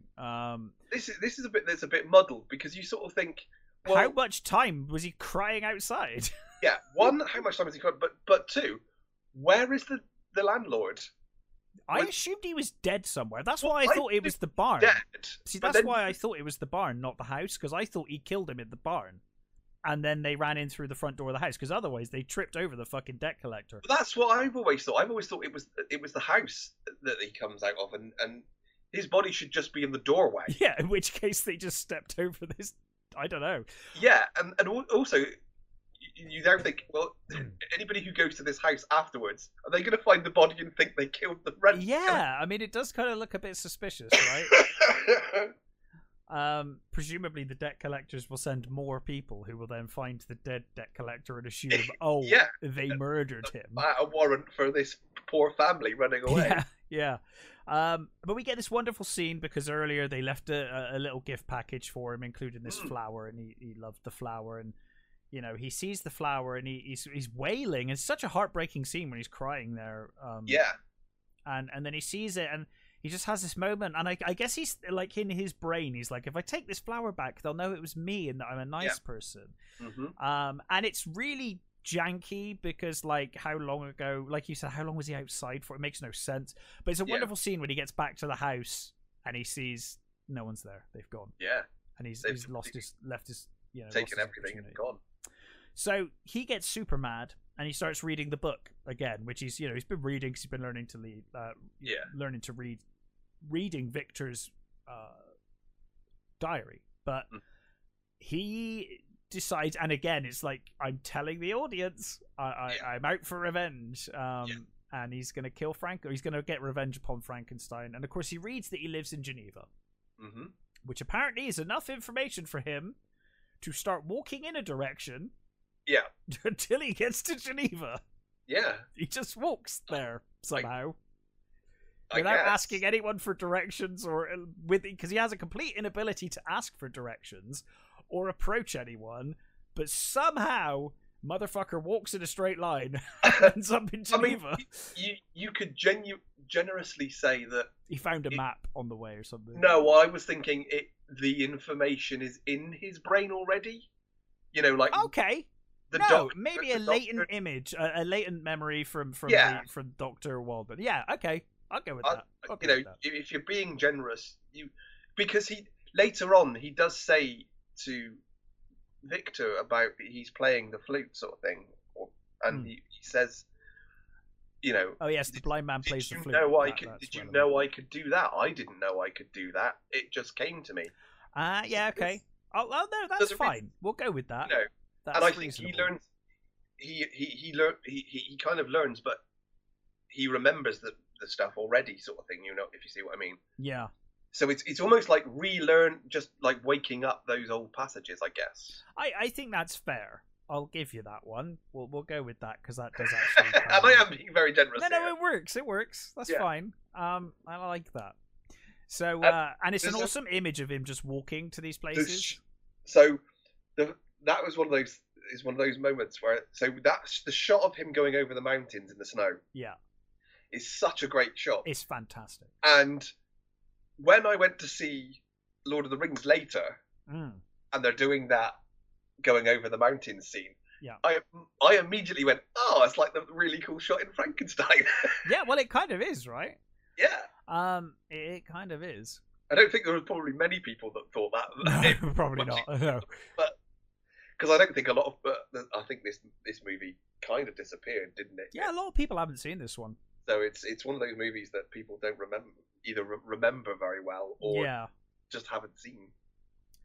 But anyway, like you said, great scene as he walks to Geneva, and somehow finds his way to the Frankenstein estate. Like we said, Victor's returned to marry Elizabeth, and Or he's on his way, isn't he, at this point? Yeah. Because the creature turns up because he burns down the house, the old the house in the woods. Again, that is a wonderful shot of him. Oh yeah, that could be a great stood painting. in front of the burning house. It's a great shot. Of course, in Bride of Frankenstein, it's kind of a tussle with thugs that causes a fire that burns the house down. Whereas here, obviously, it's purposely burnt. So he heads to Geneva and he finds the estate. And he's playing the flute, isn't he? He starts playing the flute on the estate or near the estate, and William, Victor's brother, younger brother, sees him, and he's kind of terrified of him. Rightly so at this point. Well, that is the last we see of him alive. Although he is very bad at playing dead. We'll get to that, that kid in a little bit. I also think boy is clearly alive in both shots of him. Carter is as well.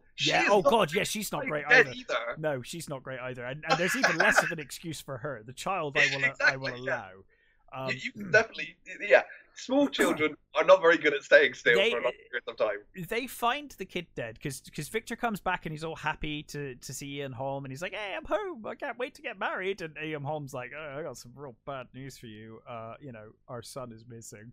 So they all poor, as you said, poor Justine. Poor Justine, she gets sort of separated from them. She's looking for him so much that she passes out from exhaustion. Yeah, she's gone so far away from the other parties. She's on her own, and she ends up in this barn.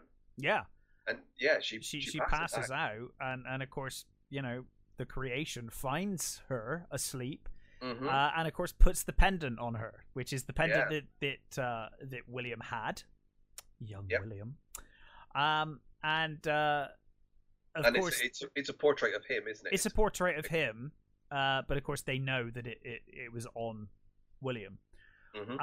Elizabeth comes back around this point with the dead body, the not dead body. His hands are still moving in this shot. And then the next scene, they put the thing over him and his eyes are moving, and it's like, this kid cannot play dead at all. But you're right, it's kind of acceptable when you think how bad Helen Bonham Carter is later. Yeah. Kind of acceptable. But yes, so, officers turn up and they're like, we found the killer. Yeah. And she had this on her. I believe this belongs to you. And they're like, we need you to come with us right now, sir. So of course they all head out, and they're like, this can't be right. But of course when they get there, and of course, crowds obviously in Geneva are as bad as they are in England. Yeah, everywhere in this world, they're like, right, immediate mob, and they're like, what I love is the mob happens, and they're gonna kill Justine. They're like, we're gonna hang Justine because she did the murder for sure. We've no evidence, and somehow words got around. I don't even know how word got around, but it just did. Now there is basis of this because I remember reading about stories of like a child murder, and the crowd being so incensed when somebody pointed someone out, they dragged him from a carriage and killed him, and he had no option. He was just passing by on a carriage. He was just a passing stranger. So I'm sure it does happen. Crowds go mental. The idea, I think, of a child killed is so abhorrent that I think. I just find it weird that he was killed on a private estate, and yet somehow the whole town knows and are taking her to justice. They do say nothing travels faster than bad news. Well, apparently it's instant. It's like a hive mind. But I love that they get there. They're like, you gotta stop this. And the policeman's like, it's a mob now. Yeah. Nothing I can do about it. Yeah, he's literally like, fuck that. I'm not getting involved. It's like, it's your fucking job. I mean, he's not wrong. No. He's not going to stop them. Not really. But at the same time, it is literally his job. Yeah, exactly. He's just like, nah, that's a mob. Try, maybe? Just, yeah. And I mean, she's screaming for help at this point, by the way. She's like, I was trying to find him. I don't know what's going on. And I don't think I've seen Trevor McDowell. I don't think I've seen her in anything else. She's really good in this. Yeah, she's fantastic. Her terror is palpable. She's, they're dragging this poor girl off. Yeah. And it's like they find the biggest wall in Geneva to drop her off. Yeah, the hanging wall of Geneva. They take her up to that bloody the top of that wall, and they full on drop her. Oh yeah, she's instant. I mean, in fairness, they gave her a pretty quick death, I imagine. Yeah, that was a broken. That's I guess that's true. Yeah, you could. I mean, if nothing else. I mean, she probably would have been decapitated by that drop. But... Yeah, I mean, it was quite a drop. But yeah, poor fucking. It's almost like these people have done this before. Yeah. It's like, we'll take them to the hanging wall. Maybe that's it. They've got form. They've done this before. But anyway, Victor is pretty sure. He's like, I think I know what's responsible for this. Yeah. He's got a feeling.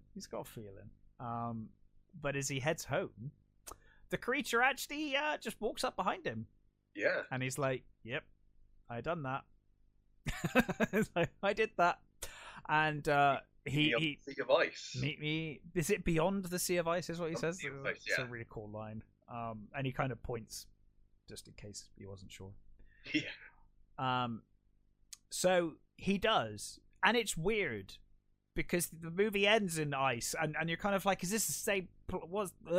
Yeah. Because at this point you're like, oh, is this the end bit that we're catching up with now? But of course it's a different place, so you're like, no, it can't be. It's just another. No, it'll be in the Alps, won't it? Yeah, exactly. But anyway, he heads up there, and of course again Elizabeth's like, what? Because like Elizabeth is completely knows nothing of any of it, right? She doesn't know he created a monster. She doesn't know a goddamn thing. She's like, where the fuck are you going? Like, what is going on? My best friend's just been hanged in town.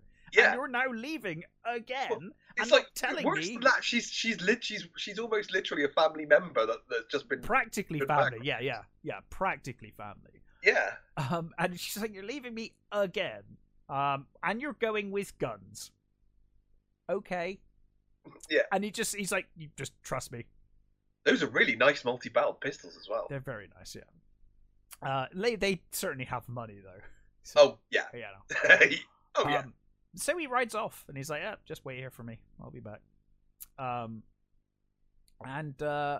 he heads up, and of course the creature. I guess I'm assuming the creature was stalking him from the moment he left. Yeah, the creature knows where he is. Yeah. And basically doesn't even manage to get a shot off, does he? No. The monster takes him straight out and knocks him out, but doesn't kill him. And when he comes to, he wakes up and they have a conversation. Mm-hmm. Obviously, Victor's like, you killed my brother. Yeah. He doesn't really mention the servant, but like, no, you could have mentioned Justine as well, who was unfairly killed because of it. It's the creature who actually says, "Yeah, I killed 2 people." And he says, you gave me these emotions, but you didn't tell me how to deal with them. Yeah. What to do with them. Because he asks, like, he was like, you killed my brother, William. And he's like, yeah, I grabbed him with one hand. I lifted him above my head by the neck, and I just crushed his neck. Mm-hmm. And then he says, this is you. This is on you. Like, you created me. You created this. You didn't stay around to find out anything about me or to try. And he's right. You didn't even give him like 10 minutes, dude. You were like, exactly, no, faulty. That's exactly what I said. Yeah. He literally just goes, You're no, right. he's shit, and like runs away. He's like, oh well, fuck it. So, he's like, he has a point. And to be fair, if the monster hadn't murdered a child by this point, I'd be with him. Yeah, I'd be 100% with him. I think that's it, isn't it? You could probably you could accept most things, but you did just kill a kid. Because Frankenstein, the original Frankenstein drowned a kid. It was an accident, though. You can kind of see that he was playing with the kid and didn't realize that humans drown, I guess. Whereas here, it's like, okay, he did a murder. So we also get that talk of like, who is this part of me? Like, what parts am I made up of? Like, who is anyone? Like, have I got a soul? all this stuff that you really just want more time to breathe in these Yeah. scenes. I think, whereas like there's some really good stuff here. I Yeah, wish I we think had more time. that is one of the downfalls of this movie. By the time you get to this part of the movie, It's almost over, and they've got a everything lot to feels do. very rushed. Yeah, this is why I don't think I'm so down with the bride stuff happening, because Mhm. it feels like there's not much running time. We've probably got about 20 minutes left of the movie, Yeah, and there's a lot to cover, even if you don't introduce the bride bit. yeah. It kind of feels like they could have done without doing it, to be honest. But it's fine. I mean, what they do is good, but I just Yeah, feel yeah. like I would have rather more time on this, to be honest. Because again, you get some amazing scenes, which we'll talk about now in a minute. But yeah, the end does feel very rushed. It does to me. But he says to Frankenstein, I can love like you wouldn't believe. And Yeah. he says, I'm full of rage and I'm full of love. And if you won't give me love, if you won't give me one, I will indulge the other. The other, yeah. Which is, great line. And he basically demands a bride. He said he wants someone to love. And if he does that, they will go up north and they will disappear and no human will ever see them again. No, we'll see them again, yeah. And, Victor says, it's because there's a Henry Frankenstein as well. Like, in watching the old movies, there's so many goddamn names of Frankensteins. That in this movie, there are names that were also Frankenstein names. Anyway, it doesn't help that Henry's in this as well. I know. Well, no, that's what I mean. I'm like Henry, and no, Henry's actually a different character in this movie. I think the other name that always seems to get in I think the Frankenstein movies is Peter. Peter, yeah, There's Peter. so Oh many god, Peters. that was a fucking Hammer thing, though. Hammer were obsessed with the name Peter. Hammer had a thing for Fucking hell. Peters for some reason. Yeah, like every movie has two Peters. So Victor, fucking hell, Victor says, if I can right this wrong, I will. And he basically agrees, okay, I'll do it. So now, he heads home. Yep. Elizabeth still doesn't know anything. And it's like, where the fuck are you okay? Where have you been? And he's like, I'm fine. I need a month to do stuff. And she's like, we're meant to be getting married. Yeah. What are you doing? And he's like, I can't tell you. Just give me a month and then it'll be fine. I promise. And she's like, promise? You've promised all of this stuff throughout the entire running time of this movie and you've done none of them. And not only that, like, your brother's dead. Yes. Your surrogate... Justine's dead. Not that anyone seems to care, but your dad now is literally... he's had enough. He's lost his mind. Yeah, because he kind of loses his mind after William dies, doesn't he? Yeah, he's like basically bedridden now. Yeah. He ain't up to much, and you want a fucking month to do something. Well, yeah, and it's kind of heavily insinuated that it's like, if you don't have this goddamn wedding now, your father's going to be dead before you fucking do it. Yeah, like, it's now or never, right? But he's like, no, I need to do this. And she threatens. Well, I can't remember if she threatens to leave him now or. Well, she does. She goes off, doesn't she? She does. She leaves him now, and then he goes back to her immediately after, doesn't he? So yeah. So she threatens to leave him, and he's really upset, but he won't tell her anything. And I think that there are a lot of scenes that are missing. Yeah, it feels that way. I think there were whole the work print has whole scenes between him and Elizabeth talking more about it. We could have probably done with those. And I think, I know there are more scenes with Victor and the creation talking about, because I think the creation brings Justine's body to him in a scene that isn't in this version. Well, of course, we do see her in this. Yes, in a moment. he does, but I think there is a scene where he actually brings. We actually see him bringing it, right? Yeah, which would have been nicer. Yeah, it would have. And we kind of see, the creation get Justine's body. Mm-hmm. And then of course like you said, he brings it to Victor, and Victor like uncloths it, and he's like, "Why her?" And he says like, "Hey, it's just parts. That's what you said in your what you said in your diary, buddy. You said it don't matter. It's just parts." so she's just parts. Yeah. And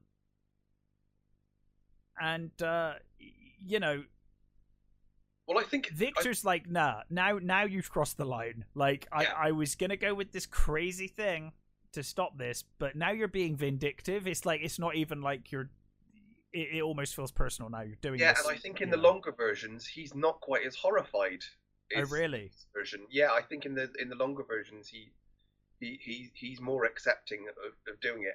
I think there's something else that makes him change his mind in the longer version. Interesting, because here it's almost like, oh no, you've crossed the line with Justine's body. It's like, almost immediate, isn't it? It's like, nope.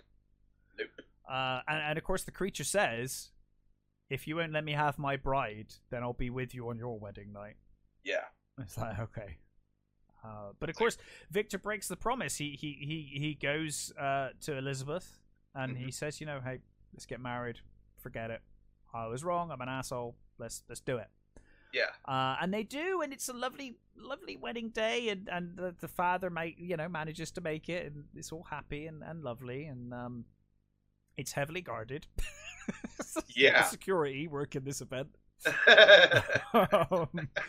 And you know, they all know. They're like, he's like, hey, you need to look out for this bloody monster dude, like, you know, guns ready.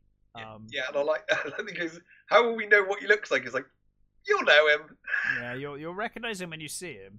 You'll know him. By the way, have you checked in the house anywhere, just in case he's in the house? No. Oh well, I guess we'll just assume he's outside. That's fine. So yeah, they head off for their kind of honeymoon night, I guess. They don't want Dad hearing. And of course the creation is up in the window as they leave, with the dead father, and we get this great shot of Ian Holm dead in bed, and the monster just closes his eyes after the shot. So unintentionally funny shot. They go to this cabin, and the guards are everywhere, you know, outside, and they go in and they start making love when he hears the sound of the flute. Mm-hmm. And of course he realizes the monster, and so he heads outside, and the guards are like, we saw him, he was on the roof, but then he disappeared. Meanwhile, Elizabeth looks up and sees him on the roof, and he basically comes through. And it's not meant to be funny, but basically Victor comes back in the room just as the creature is ripping her fucking heart out. Yeah. And he literally holds the heart still throbbing, and he's like, I keep my promises. And it's an awesome scene. Yeah. And I think it's meant to be horrific, but it's kind of funny. I think the punching through her chest is really brutal. It is. No, that bit works. It's the bit, I don't know, something. I always find it kind of humorous when someone's holding a beating heart. It's always kind of like, okay. You know what I mean? It's like, it's just, I get that. It's that step too far where it becomes funny for me, you know? Yeah, it's cool, I guess so. But it's just kind of, you know, it's a cool visual, it's very stagey. Yes, yes, very stagey. So he says, I keep my promises, and he jumps out of the window. Her body falls to the ground and smashes. Well, not even that. It's actually horrific. He knocks the body off as he's leaving, and the body hits the bedside cabinet. Right. Yeah. Lamp on it, and the candle just goes. Oh yeah, bursts into flames into her hair. It sets her face on fire. Yeah, burns her hair, burns her face. And yeah, so then of course, you know, Victor is distraught with grief, and he heads back to the estate. Henry's there, and he's like, "What are you doing?" And he's like, "I love her. I'm bringing her back." And he's like, you know, father would have done anything to bring mum back. And he's like, your father's dead. And that's the first that Victor's heard about his father being dead. And Victor's like, well, then there's nothing to stop me. I've got nothing to lose. Yeah. Like, that's it. And I've always thought that was a very odd delivery of that line as well. Yeah. It almost feels like, you know, somebody walked in off screen and said, someone's dead, and then walked off again. It was a really weird, someone's dead, okay. And that's a very odd. That one is very odd delivered, but it's odd in its delivery. Yeah, he could have been a bit more tactful about that one. Yeah, or maybe not even tell him at this point. His wife's just fucking died horrifically.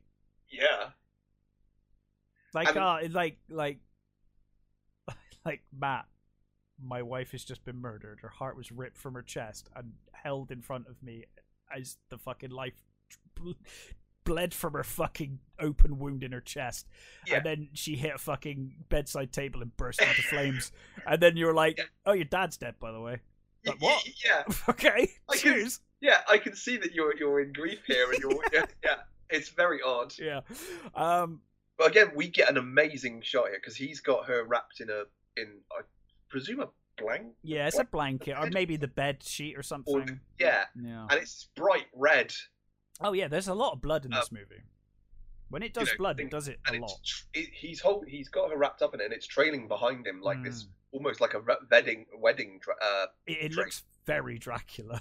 And well, that's it. That's what I was thinking. He goes up that stairway. Yeah.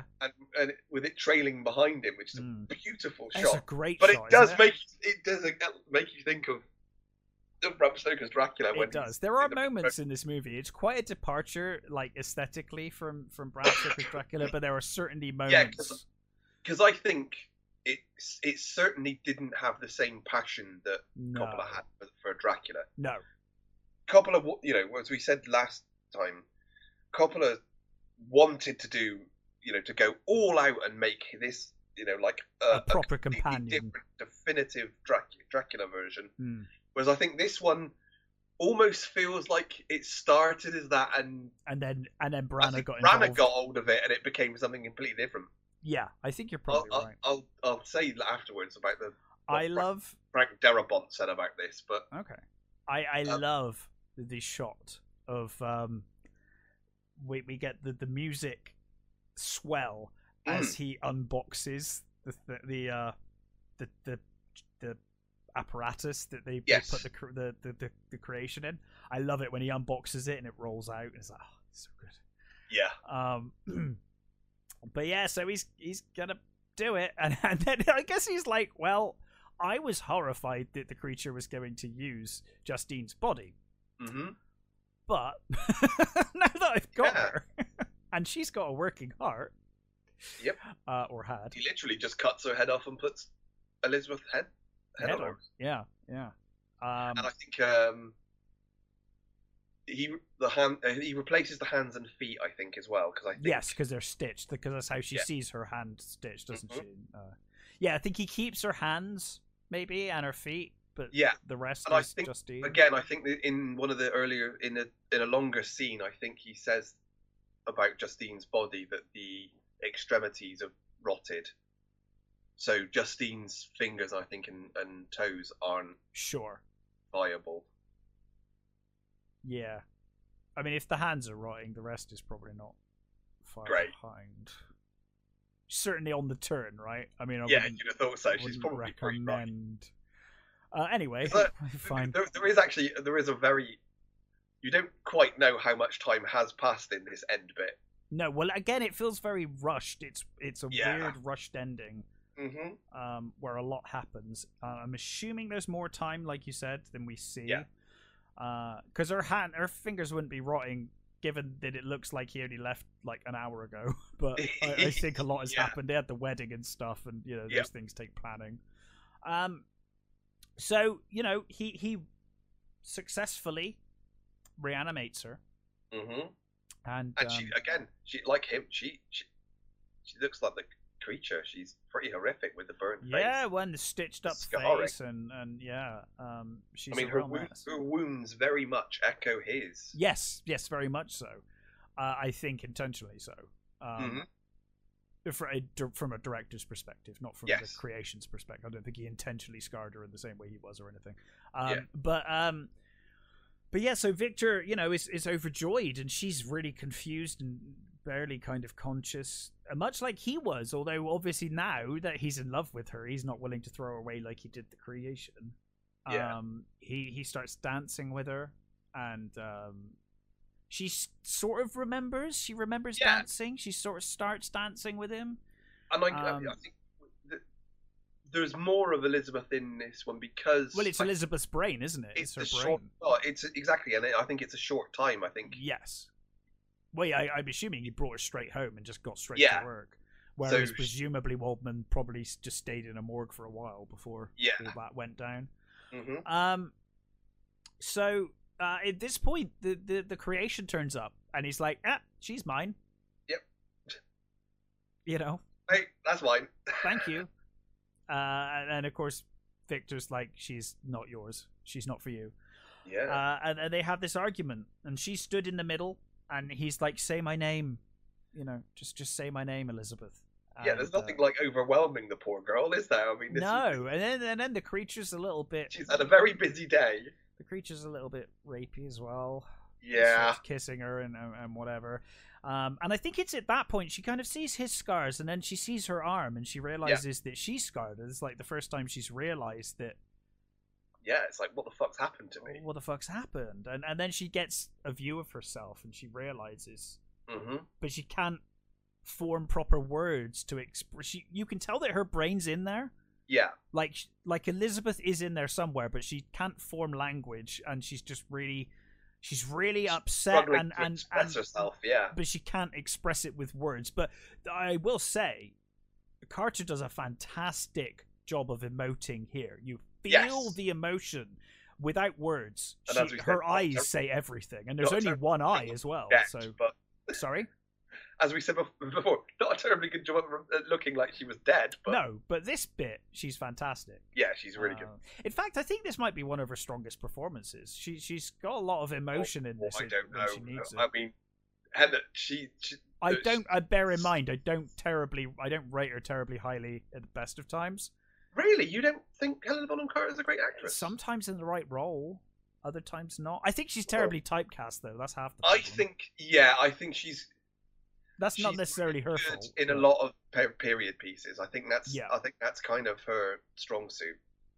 Mm-hmm. Yeah. Yeah, I think she's really, really... I think she's a great actress. Well, she's certainly great in this show, regardless. She's one of the best things. She's one of the best things in the Burton Planet of the Apes.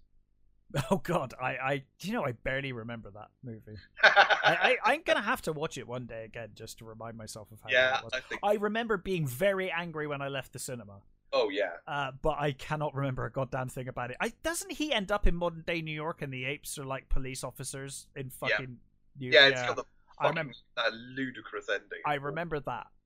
Basically, I think the company just said, we want something completely different. We don't want... Well, you fucking got it, didn't you? Yeah, well, fine. Fine, you got it. And funnily enough, I think at one point Burton was in line to do this movie. Jesus. And I think he wanted Schwarzenegger as the creature. Oh my God. Yeah. I mean, he's got the frame for it. Well, that's about it, though. Yeah. Acting-wise, Jesus. I mean, in the book, the creature is like, he's not stitched together like he is in all subsequent well, not all versions, but most versions that he uses. It's a potion, isn't it, in the book?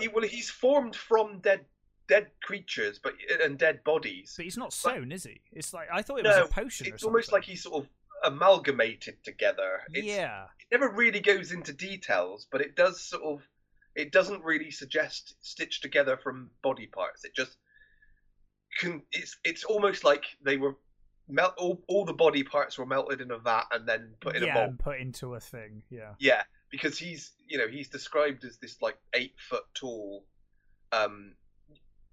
person that you can see the muscles through the skin of. Mm-hmm. So it's it's very different. Yeah. But she's horrified.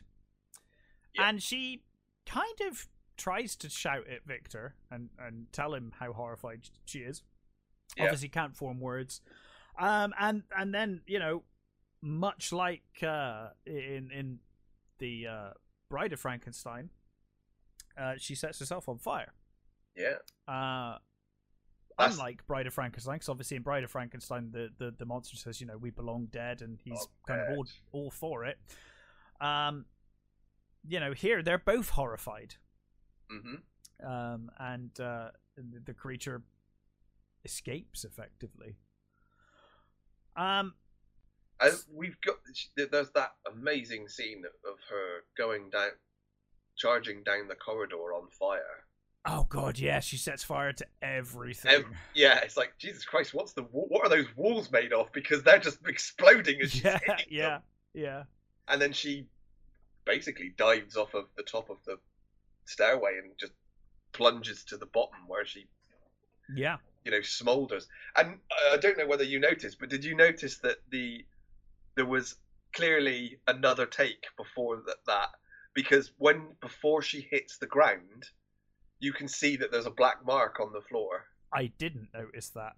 Yeah, you can see that it was obviously a later take that they didn't clean right. They didn't clean the bits right. Yeah. This is no hard boiled. No. Although you do see the marks on that as well, which is funny. You do, yes. But yeah, so we then cut back to the start of the movie. Finally, we're back where we started, and Victor dies presumably of like exhausting cold and fucking hot, like maybe hypothermia, exhaustion, like everything, pneumonia. Maybe it was pneumonia. Who knows? He dies anyway. And Walton, heads out, and he's like telling the first mate. He's like, I think he's the first mate. He's like telling him like, it was a crazy story. Like, he's raving. He was clearly a nutter. And they decide they're going to bury him, or no, sorry, not bury him, burn him. They're going to give him a funeral, Victor, and they take his body out, and they. Well, no, they hear him. They hear him. He cries, doesn't he? He cries out, and they go down to the cabin. Oh, sorry, they do find him in the cabin. Sorry, in my head, I thought they found him weeping over the body outside. No, you're right. They go down to the cabin, and he's weeping in the cabin. He goes upstairs to talk to the first mate after he's died, and then they hear him cry out, and they go in. They rush into the cabin with guns drawn. And of course, Walton knows who he is. Yeah. He suddenly realizes, this crazy story was true, and he's like, "Why are you crying? Yeah. Why do you weep?" And he says, "Because he was my father. My father's dead." And so they prepare a funeral, and Walton really sort of feels for this creature. I guess having heard the whole story, whereas the rest of the shipmates are like, "What the fuck are you doing?" His name, doesn't he? I think, and he says he never gave me one. Yeah, he said, "What's your name?" And he's like, "He never gave me a name." So they make the funeral pyre, and it's all very sad, and the creature's there, and they go to set fire to it, and then suddenly God says no. Suddenly God says nope. God's like, "No, you're not bloody doing this. This man, he was bad, and I refuse to have him go have a funeral." So the ice finally, because they were stuck in the ice, of course, at the start of the movie, the ice begins to break very violently. And they all, make it to the ship, but they see the creatures in the water, and Walton holds his hand out, and he's like, "Take my hand." Yeah. But the creation's like, "No, I'm. Does he say like I'm done with humans or something like that? Yes. Yeah. And he takes the torch. He takes the torch and keeps it alight. Heads over to that's a skill. That is a bloody good skill, but I guess he is super strong, right? And all of that. So I guess he might have the power to do that with one arm and 2 legs to keep afloat and keep the thing up. So he goes to basically Victor's body is now on this tiny iceberg floating away. It's a great visual. And he stands over Victor and sets fire to Victor, and they basically both go up in flames as the crew watch. And the great thing to cap this movie off is that Walton has seen the result of obsession. And he actually learned from the story. He learned from the story, and he learned from Victor's obsession. And the first mate says, "Where are we going?" And he says, "Home." Yeah, because they're all looking at him like, "Go on, say fucking north." Yeah, go on, say north, and I will fucking chuck you on the fire. Because exactly, you're going over the fucking side. But yeah, Walt is learned, and I love that. Someone, because he was driven by obsession too, and he has now realized the result of this kind of rabid obsession. And he orders the crew home, and that's where the movie ends. I really like this movie. I gotta be honest. It's a different take. It's not perfect. and I do think we could have lost the bride stuff. Although I really like the bride stuff. Almost feels like it should have been another movie. Really. I think there are certain things. I think I don't agree with Coppola that you needed to remove 20 minutes. No. That's some of the best part of the movie. Honestly, that build up at the start is fantastic. I love it. Maybe some of it could have been cut down slightly. Yeah. And more time given to the end. Because I guess the thing is it's a 2-hour movie. Yeah. As it is, and I suppose whoever cut it down was desperate to make a 2-hour movie. So I'm guessing the bulk of it was taken from the end. Yeah. Which is unfortunate. It is, because it does feel it feels like a very well paced movie. Yeah. For me, because I like all of the start, I don't really have a problem with that. It feels very well paced up until the point they decide they also want to do Bride as well. Yeah. And then it's like, whoa, okay, there's not much time left, guys. Yeah, and as I said, I can see why some people don't like it, because it's not the horror that I think people were expecting. No, in much the same way that Bram Stoker's Dracula was not the Hollywood blockbuster action horror that they were expecting. It's not Hammer style actiony Dracula. It's an art film, and this is almost a friggin' stage play on screen. I love both though. I really like this movie. In fact, rewatching it, I liked it more than I remembered. Honestly. Yeah, I remember liking it. I've never hated it, but I must admit, rewatching it, I was like, oh, there's a lot to really like here. There is. I think it's a very overlooked movie. I think so, because everyone's watched Bram Stoker's Dracula, but quite a few people have just never watched this one. No. I think it even at the time, I think it was just not received very well, and it just sort of dived away. It just didn't have the same impact as Bram Stoker's Dracula did. It just and I can kind of see why, because it's a good movie, but it's nowhere near as good as Dracula. Dracula, I think, is an amazing movie. It's one of my favorites, and that's a huge spectacle. Yeah, this, I think, is almost trying to be that, but not quite managing to be that. Because I think Branagh was trying to concentrate on it more being like an opera than. Yeah, and you can see that in the direction. Yeah, for sure.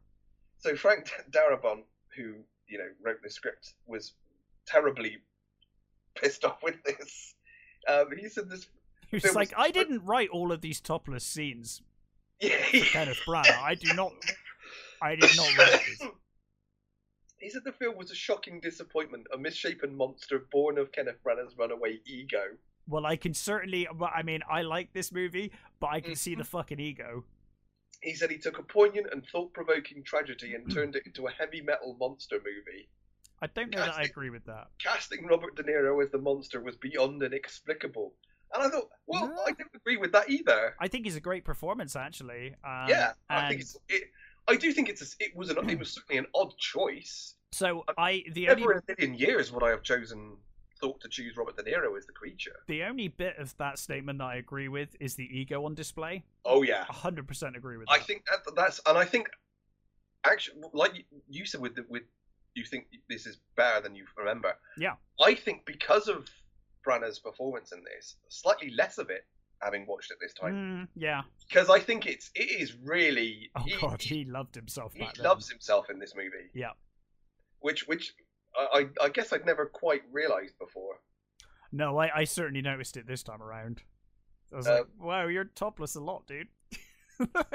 And just like, yeah. He also went on to say, it's a weird doppelganger effect when I watched this movie. It's kind of like the movie I wrote, but not all the movie I wrote. It had no patience for subtlety. It had no. Yeah, it's certainly not a subtle movie. And no patience for the period. It was loud and blunt and rephrased by the director in every possible turn. And he just says, if you love this movie, throw all your roses at Kenneth Branagh's feet. If you hate it, throw spears there too, because it's his movie. Damn. Yeah, so Darabont really, really hates this movie. And I think initially Scorsese did as well. I think he's gone back now and said, with hindsight, it's actually fine. Yeah, I see what you're doing, and I, you know, I think it was better than I thought. But that, you know, I think that the initial falling out really pissed him off. Mm. Well, in any case, that was Mary Shelley's Frankenstein from 1994, and definitely worth a watch. Good fun if you want something to watch this Halloween. But of course, again, like I said with the Dracula one, don't go into this movie expecting, you know, the horror of Frankenstein or a summer blockbuster. Yeah, it's not that. It's more of a gothic love story. Yeah. Than that. So yeah. And I think it succeeds in that. Yeah, I think it does too. I think it does a very good job of that. But yes, in any case, we will be back next time with, well, I guess it'll be our Halloween movie review things. Mm-hmm. New movies that we've watched over the last couple of weeks. Hopefully there'll be some nice horror movies that we can talk about. Oh, I've certainly got one. So yeah. But yes, until then, stay safe, take care, and we will catch you next time.